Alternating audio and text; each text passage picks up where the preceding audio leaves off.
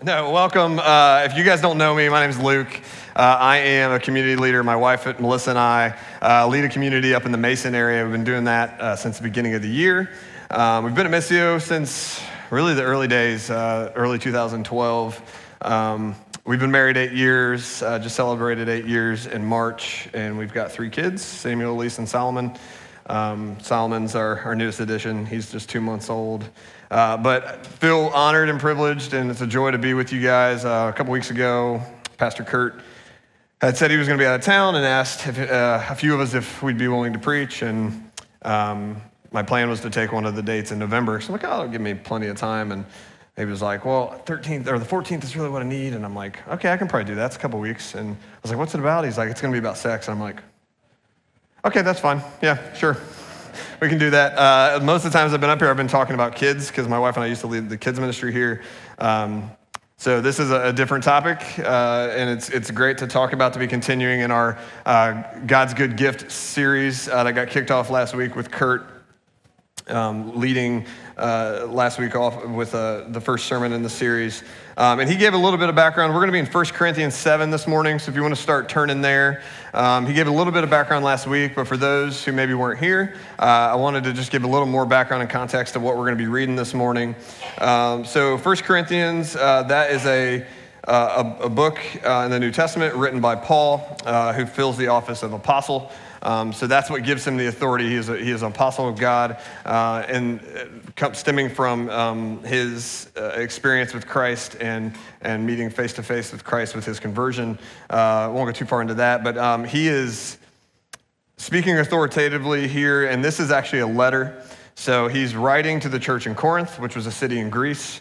And a lot of the letters Paul writes throughout the New Testament are more proactive letters where he is writing to encourage a church or a body of believers somewhere in the world.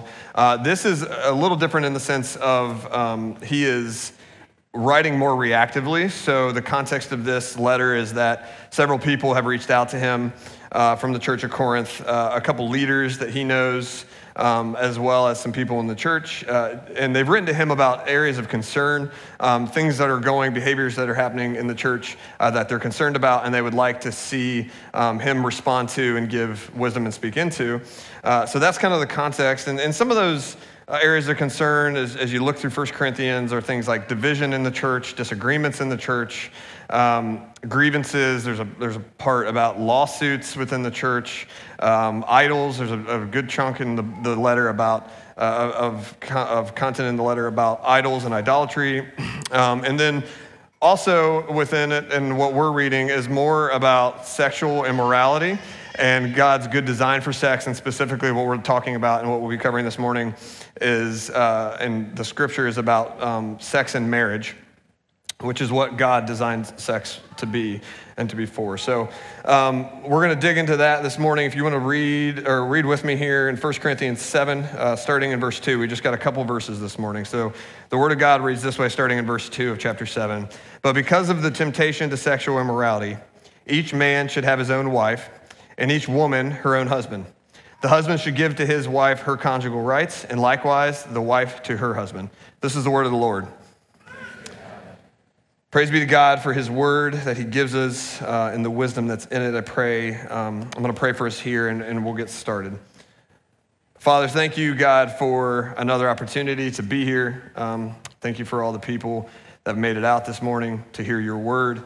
I pray, God, that you would use Paul's words here from so many years ago, writing to this ancient church about things that are still very relevant to us today, God, that you would use his words to encourage us, to give us wisdom and insights on what your good design for sex is and the good gift that it is, and what the purpose behind it is.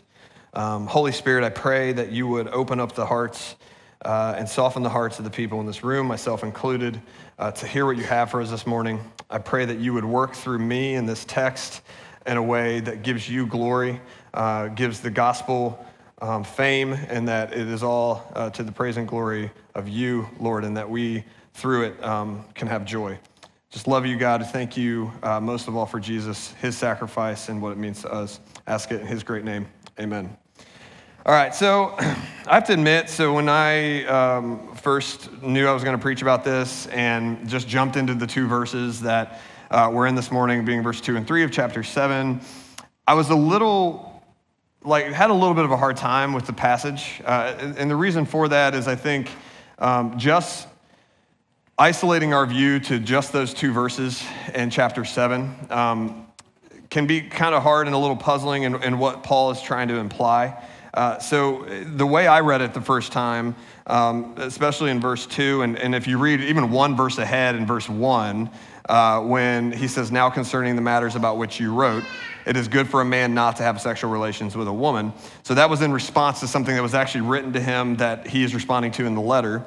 But if we read that and then we read into verse 2 and 3, and especially 2 where he says, but because of the temptation to sexual immorality, each man should have his own wife and each woman her own husband, I had a hard time because it felt a little bit like Paul was saying to flee sexual temptation, that marriage is the answer.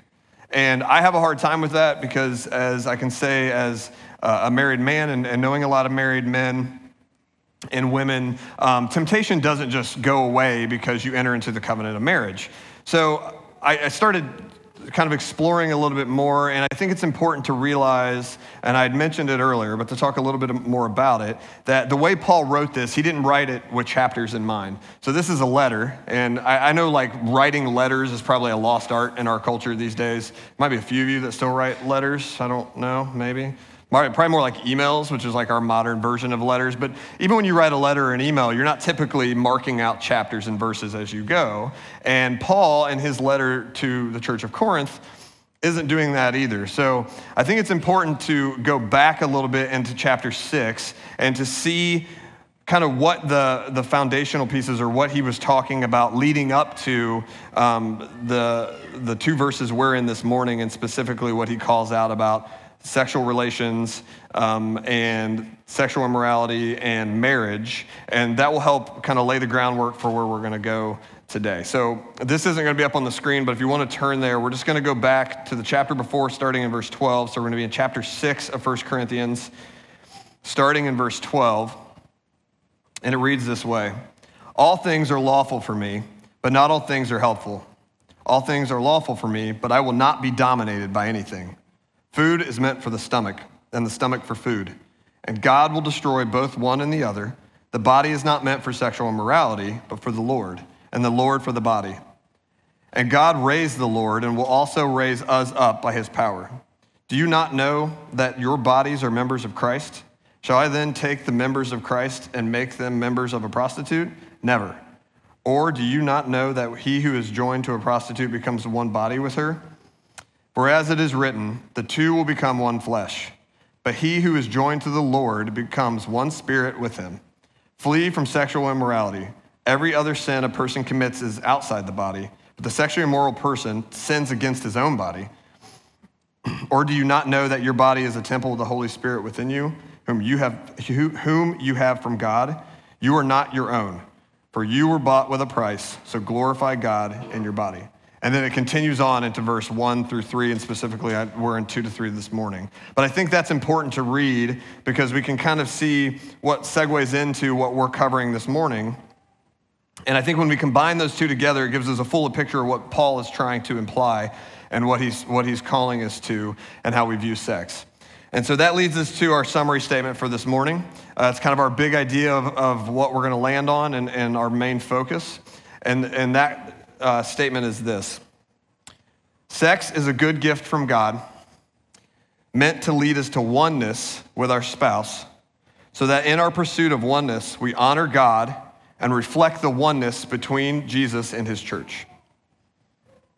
So today's focus, and as we work through this series about sex, last week's focus was kind of this way too, is our focus today is going to be changing the principles and how we think about sex in our lives.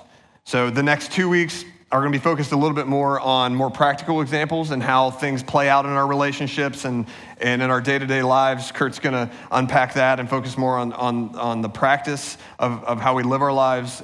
But today we want to focus really on laying a foundation of changing our thoughts and our views of sex to align with God's good purpose and good design for sex, so that as we work through the next 2 weeks in this series, we'll kind of have that as a foundation for talking about the practice.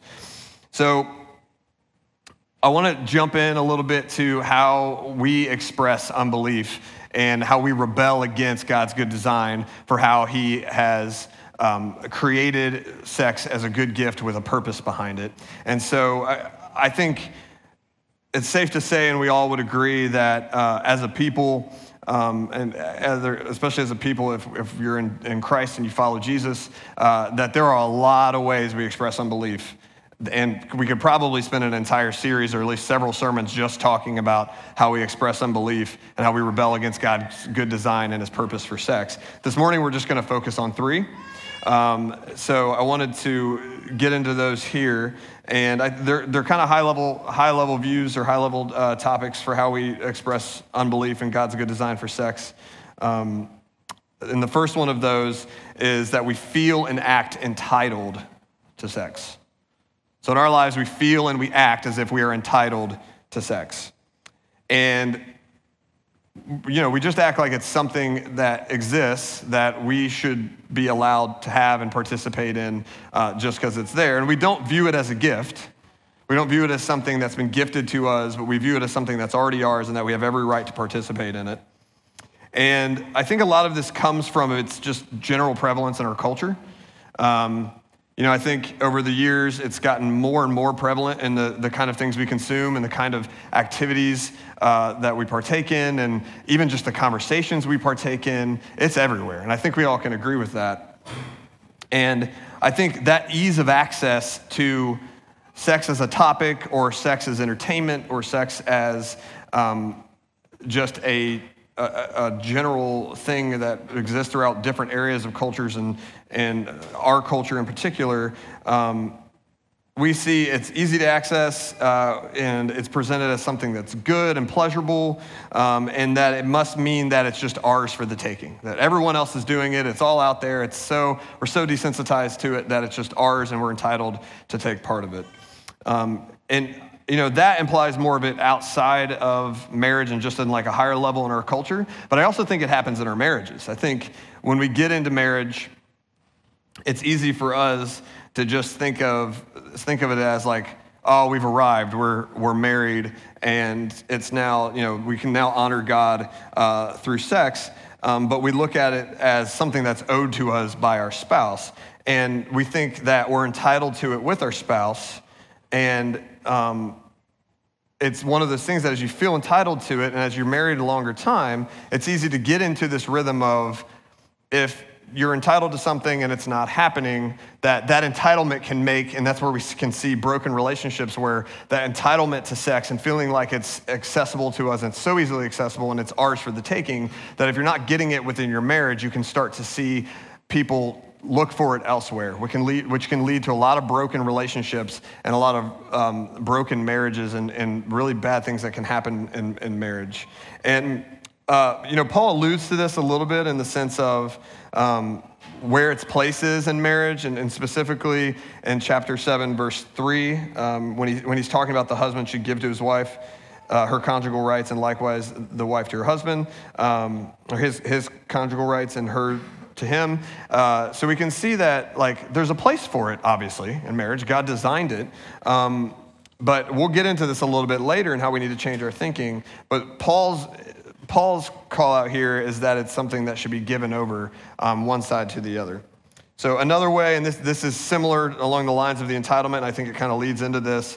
Another way that we express unbelief is we focus on the consumption of sex.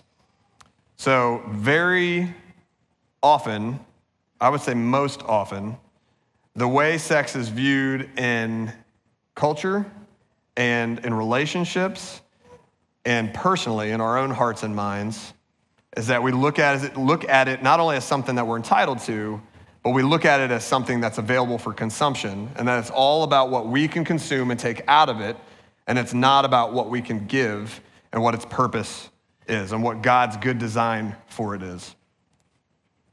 So really, and the crazy thing is it's almost become a recreational activity in our culture. And we've been so desensitized to it that it's almost looked at as a form of entertainment or pleasure and not as something that has an actual purpose behind why it is done, apart from producing children, obviously. But like, it's one of those things that it's those skewed views, that skewed view of it being a recreational thing leads to a lot of really bad things that happen amongst us in relationships and just day to day amongst the human race. Things like, and Kurt touched on this last week, and the statistics he gave were crazy, but things like pornography. So there's no better example in our culture about sex being as something that we are trying to and are so focused on consuming as pornography. It is quite literally entertainment that's only focused on that. And I don't have the numbers in front of me, but I know it was in the billions of dollars Kurt talked about last week of what we as people pour into in the United States, pour into that consumption of that skewed view of sex. And, other things too, like within that skewed view of viewing sex as something only to consume, things like broken relationships and dating relationships, pursuing dating relationships solely with a physical focus in mind, and viewing it almost like a sport, like we're trying to seek out physical relationships with people just for that. On the even more like kind of criminal side of it, you see things like sexual assault, prostitution, human trafficking, all of those in that view of like consume, sex is for me and it's mine for the taking and it's for my pleasure. As it gets into more and more into our culture that way, it can lead to these horrible things. And in general, we treat people like sexual objects. And that can be as what seems as a harmless thing as in our thoughts to all the way into our relationships. This can happen in marriage. Men, Kurt called it out last week, and I call out men because I feel like this is probably more of a struggle for men. Men, within your marriages, don't think that just because you have a spouse and just because it's okay to be having sex with your spouse in your marriage, that it's okay to objectify that woman and view her as something that is just there for your consumption.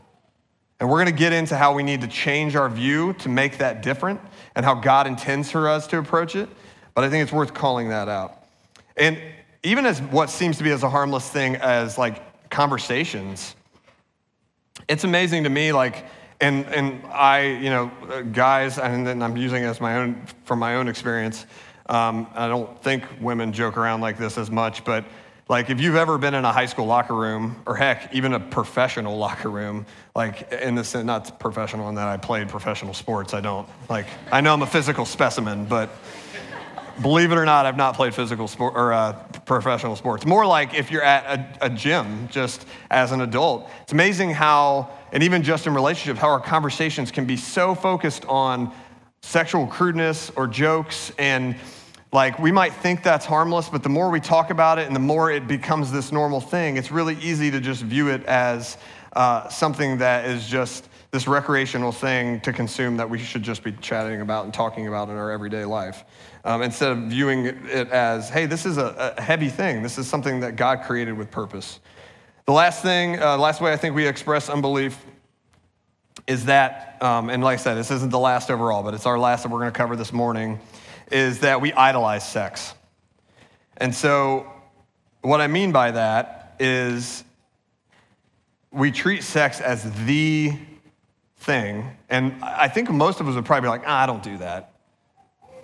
But I think a lot of us would be surprised how much we do that and don't realize we do that. So, many of us probably idolize it on a daily or weekly basis, and like I said, even as basic of a thing as how you look at people or how you think about people and the thoughts that are all contained in your mind that nobody else ever hears, that nobody else ever sees. And like it's hard because in the culture we live in, where it's so desensitized to sex, it's easy for us to play that off as like, it's just a thought, that's not a big deal. But when you get in iterations into rhythms like this, it's really easy to allow those thoughts to kind of build up your view of sex in your mind to be something that it was never meant to be. It's also in the entertainment we consume. It's also in the hope that we put in the physical aspect of relationships.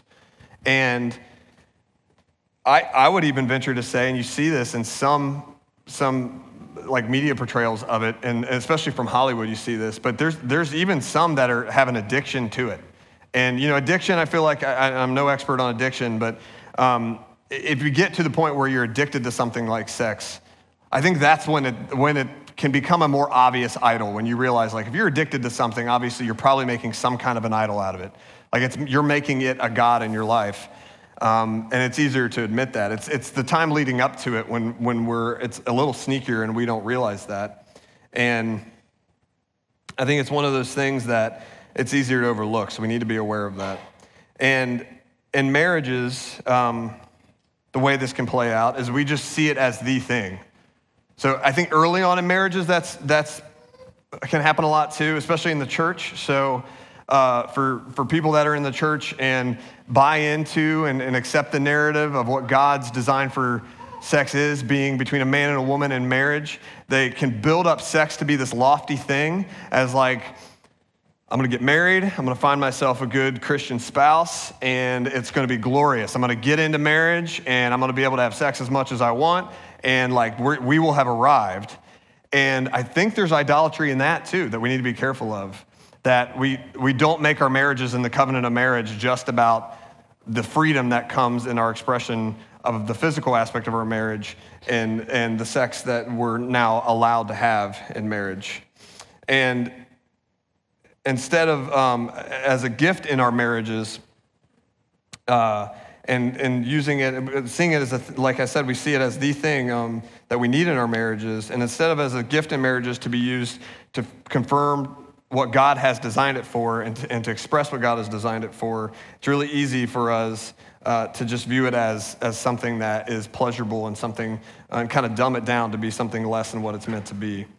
And through that, I think how we idolize sex is that we focus on the gift of sex and we worship the gift and we don't worship the giver. So we need to make sure that we are focusing on, and we'll get to this a little bit later and when we talk about our gospel practice, but we need to make sure that our views aren't something where, even in a sneaky way, we're focusing on sex and the gift that sex is and not focusing on the God who created it and praising and worshiping the God that created it. Now, like I said earlier before I started talking about these points, like we could go on and on and on and on about how much we express unbelief and how we view sex.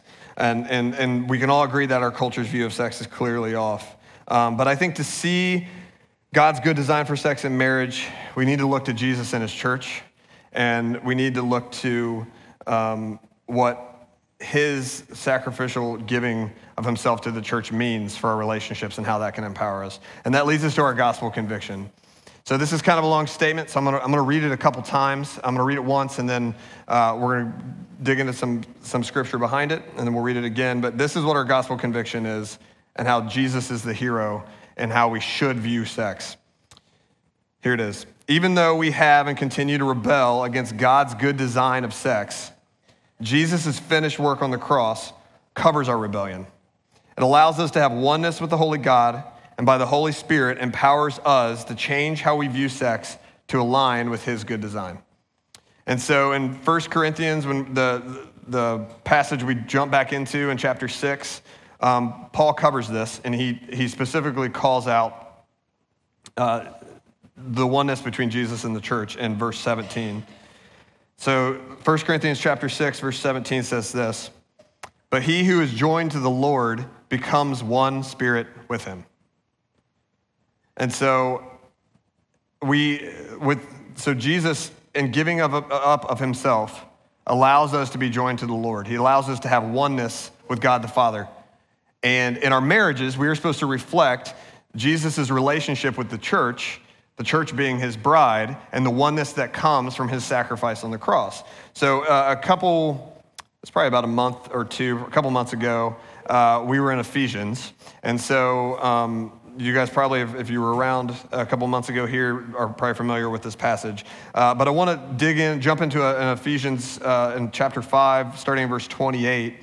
There is a call out in a passage that really helps us So knowing what we just said about Jesus and his church and the oneness that came with him sacrificing himself, I think it's important also to read what his good design for marriage is. And in Ephesians chapter 5, starting in verse 28, it says this: "In the same way, husbands should love their wives as their own bodies. He who loves his wife loves himself. For no one ever hated his own flesh, but nourishes and cherishes it, just as Christ does the church, because we are members of his body. Therefore, a man shall leave his father and mother and hold fast to his wife, and the two shall become one flesh. This mystery is profound, and I'm saying that it refers to Christ and the church. However, let each one of you love his wife as himself, and let the wife see that she respects her husband." So we can see kind of an aligning of the two relationships between Christ and his church and Jesus, or Jesus and the church and us and our marriage relationships. So I want to read that gospel conviction again now that we've seen those passages. This is what it is. "Even though we have and continue to rebel against God's good design of sex, Jesus' finished work on the cross covers our rebellion, allows us to have oneness with the Holy God, and by the Holy Spirit empowers us to change how we view sex to align with his good design." And so Jesus and the church is one, right? Paul says it in chapter 6, that we are in one spirit with him. And our marriages are meant to also lead to oneness. And so we need to change our view of sex as a means to the end for changing our marriages to focus on leading to oneness that reflects the relationship of Jesus and his church. And it's meant to lead to intimacy and that oneness we're meant to have. So we're gonna, like I said a minute ago or a little bit earlier, we're gonna be focusing on how we can change our way of thinking. So that's gonna be our gospel practice this morning, as we're gonna be talking about how we can change the way we think to align with God's good design and to go after and use sex as a catalyst to allow us to have oneness and intimacy in our marriages. And we're gonna have 4 of these this morning, and here's the first one. We need to change our thinking to think that sex is a good gift from God that is meant to be good with a purpose. So everything that God gives us has purpose. So when God created life back in the garden all those years ago, when he created Adam, one of the first things he did was develop and create the marriage covenant between Adam and Eve. And with that came sex. He obviously created sex with a purpose.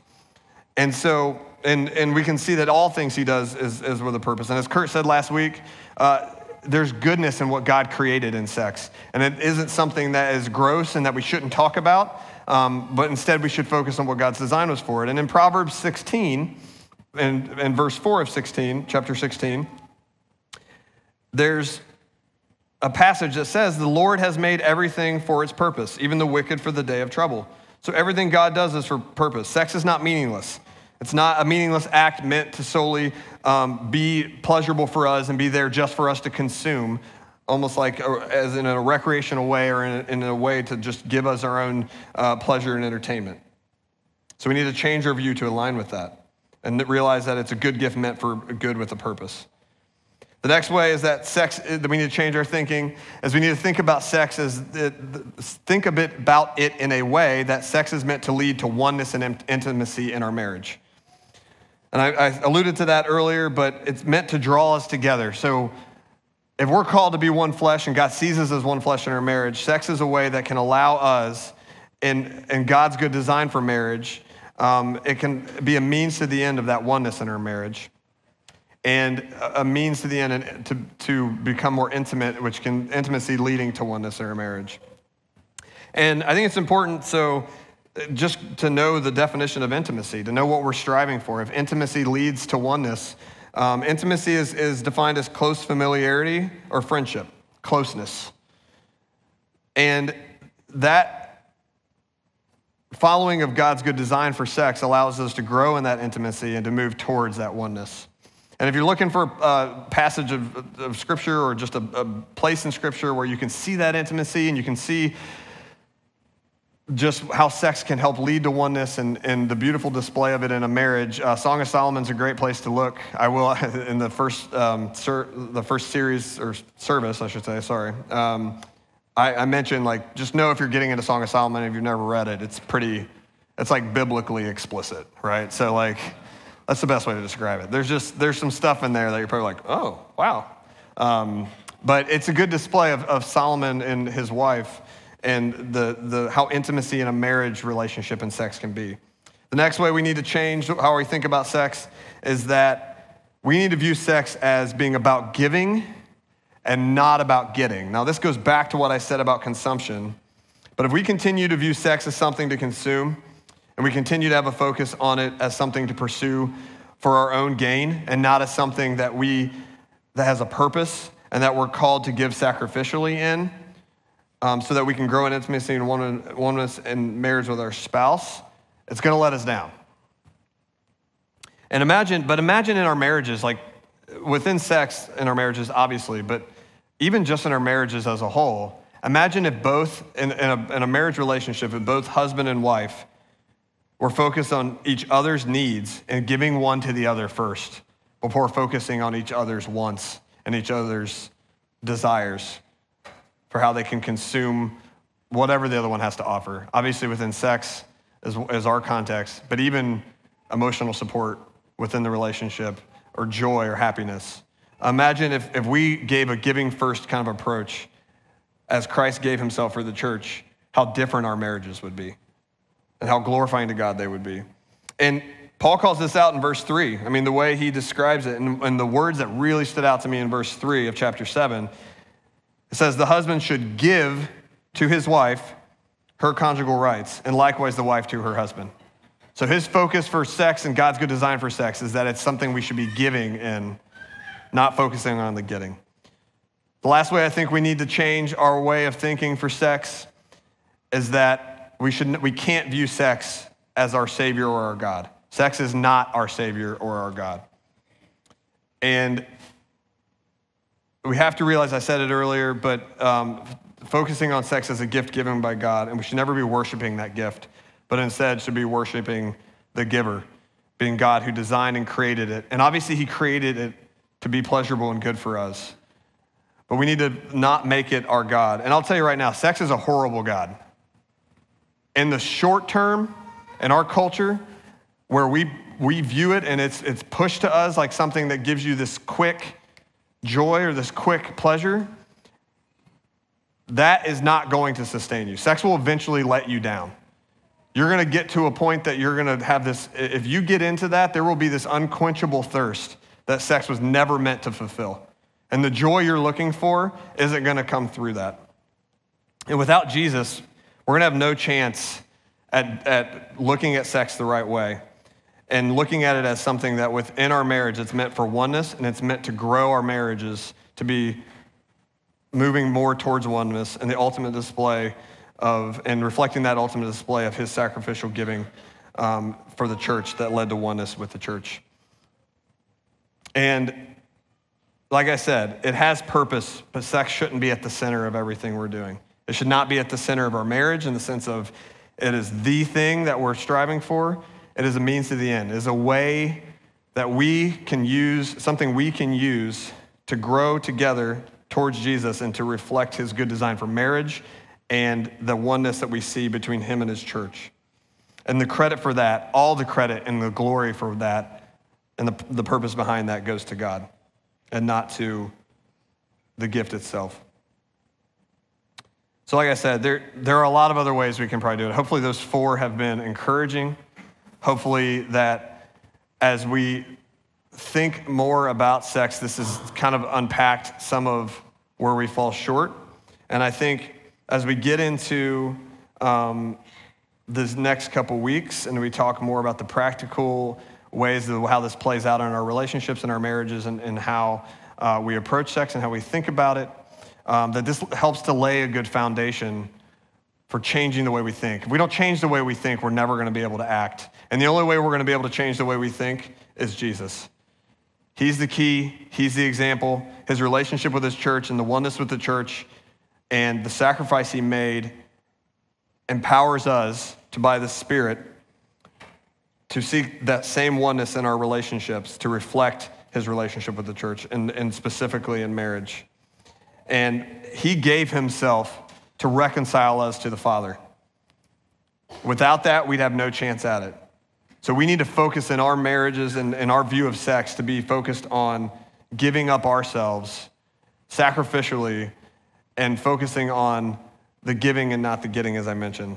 And for us to accomplish that oneness in our marriages, that has to be the focus, is giving to our spouses. And for those that aren't married, changing our way of and our thinking of and our focus on what God's true purpose for sex is as leading to oneness in marriage can only start to happen if we first surrender to who Jesus is and seeing what his sacrificial love for us was and realizing that we are sinful people that skew God's good gifts all the time. And the only way for us to align back to what God's good gifts are and what he has for us is to look to the one who redeemed us and the one that took our place and covers those sins with his sacrifice on the cross. So my prayer today for us is that Jesus would be the hero in this struggle. I know it's hard. I know that you're going to leave this place and you're going to go out into a culture and into a world where sex is just peddled to you in every form of entertainment and, writing and relationship and conversation. It's everywhere. It's crazy how prevalent it is in our culture. But my prayers for you is that putting our faith and our hope in Jesus and what he did for us to bring us to oneness with him and reconcile us to the Father will allow us to have that view of sex for oneness in our marriages that God intended for and the purpose that he has behind his good gift and his good creation of sex. So as I invite the band up, I'll close this out in prayer. Like I said, I hope you're encouraged. I hope you go out of here with just that the Spirit will move in you and change your view and our view as a whole of what God has intended for us and his good gift of sex. Let's pray. Father, thank you. God, I can't praise you enough for the opportunity to be together in this place, seeking wisdom in your word, seeking wisdom in what your good design is for sex as a good gift. God, we praise you for that good gift. We praise you for all your good gifts. Father, your word says that every good gift, every perfect gift is from you, Lord, coming down from you. So God, help us to worship you, to find our hope in Jesus, to be reconciled to you, and that's our only hope of getting these things right.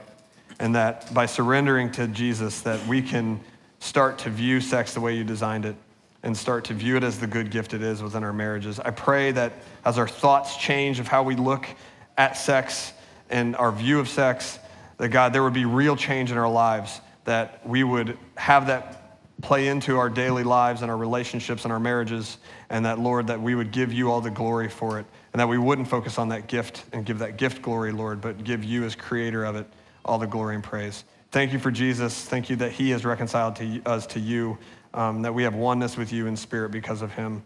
Ask it in his great name. Amen.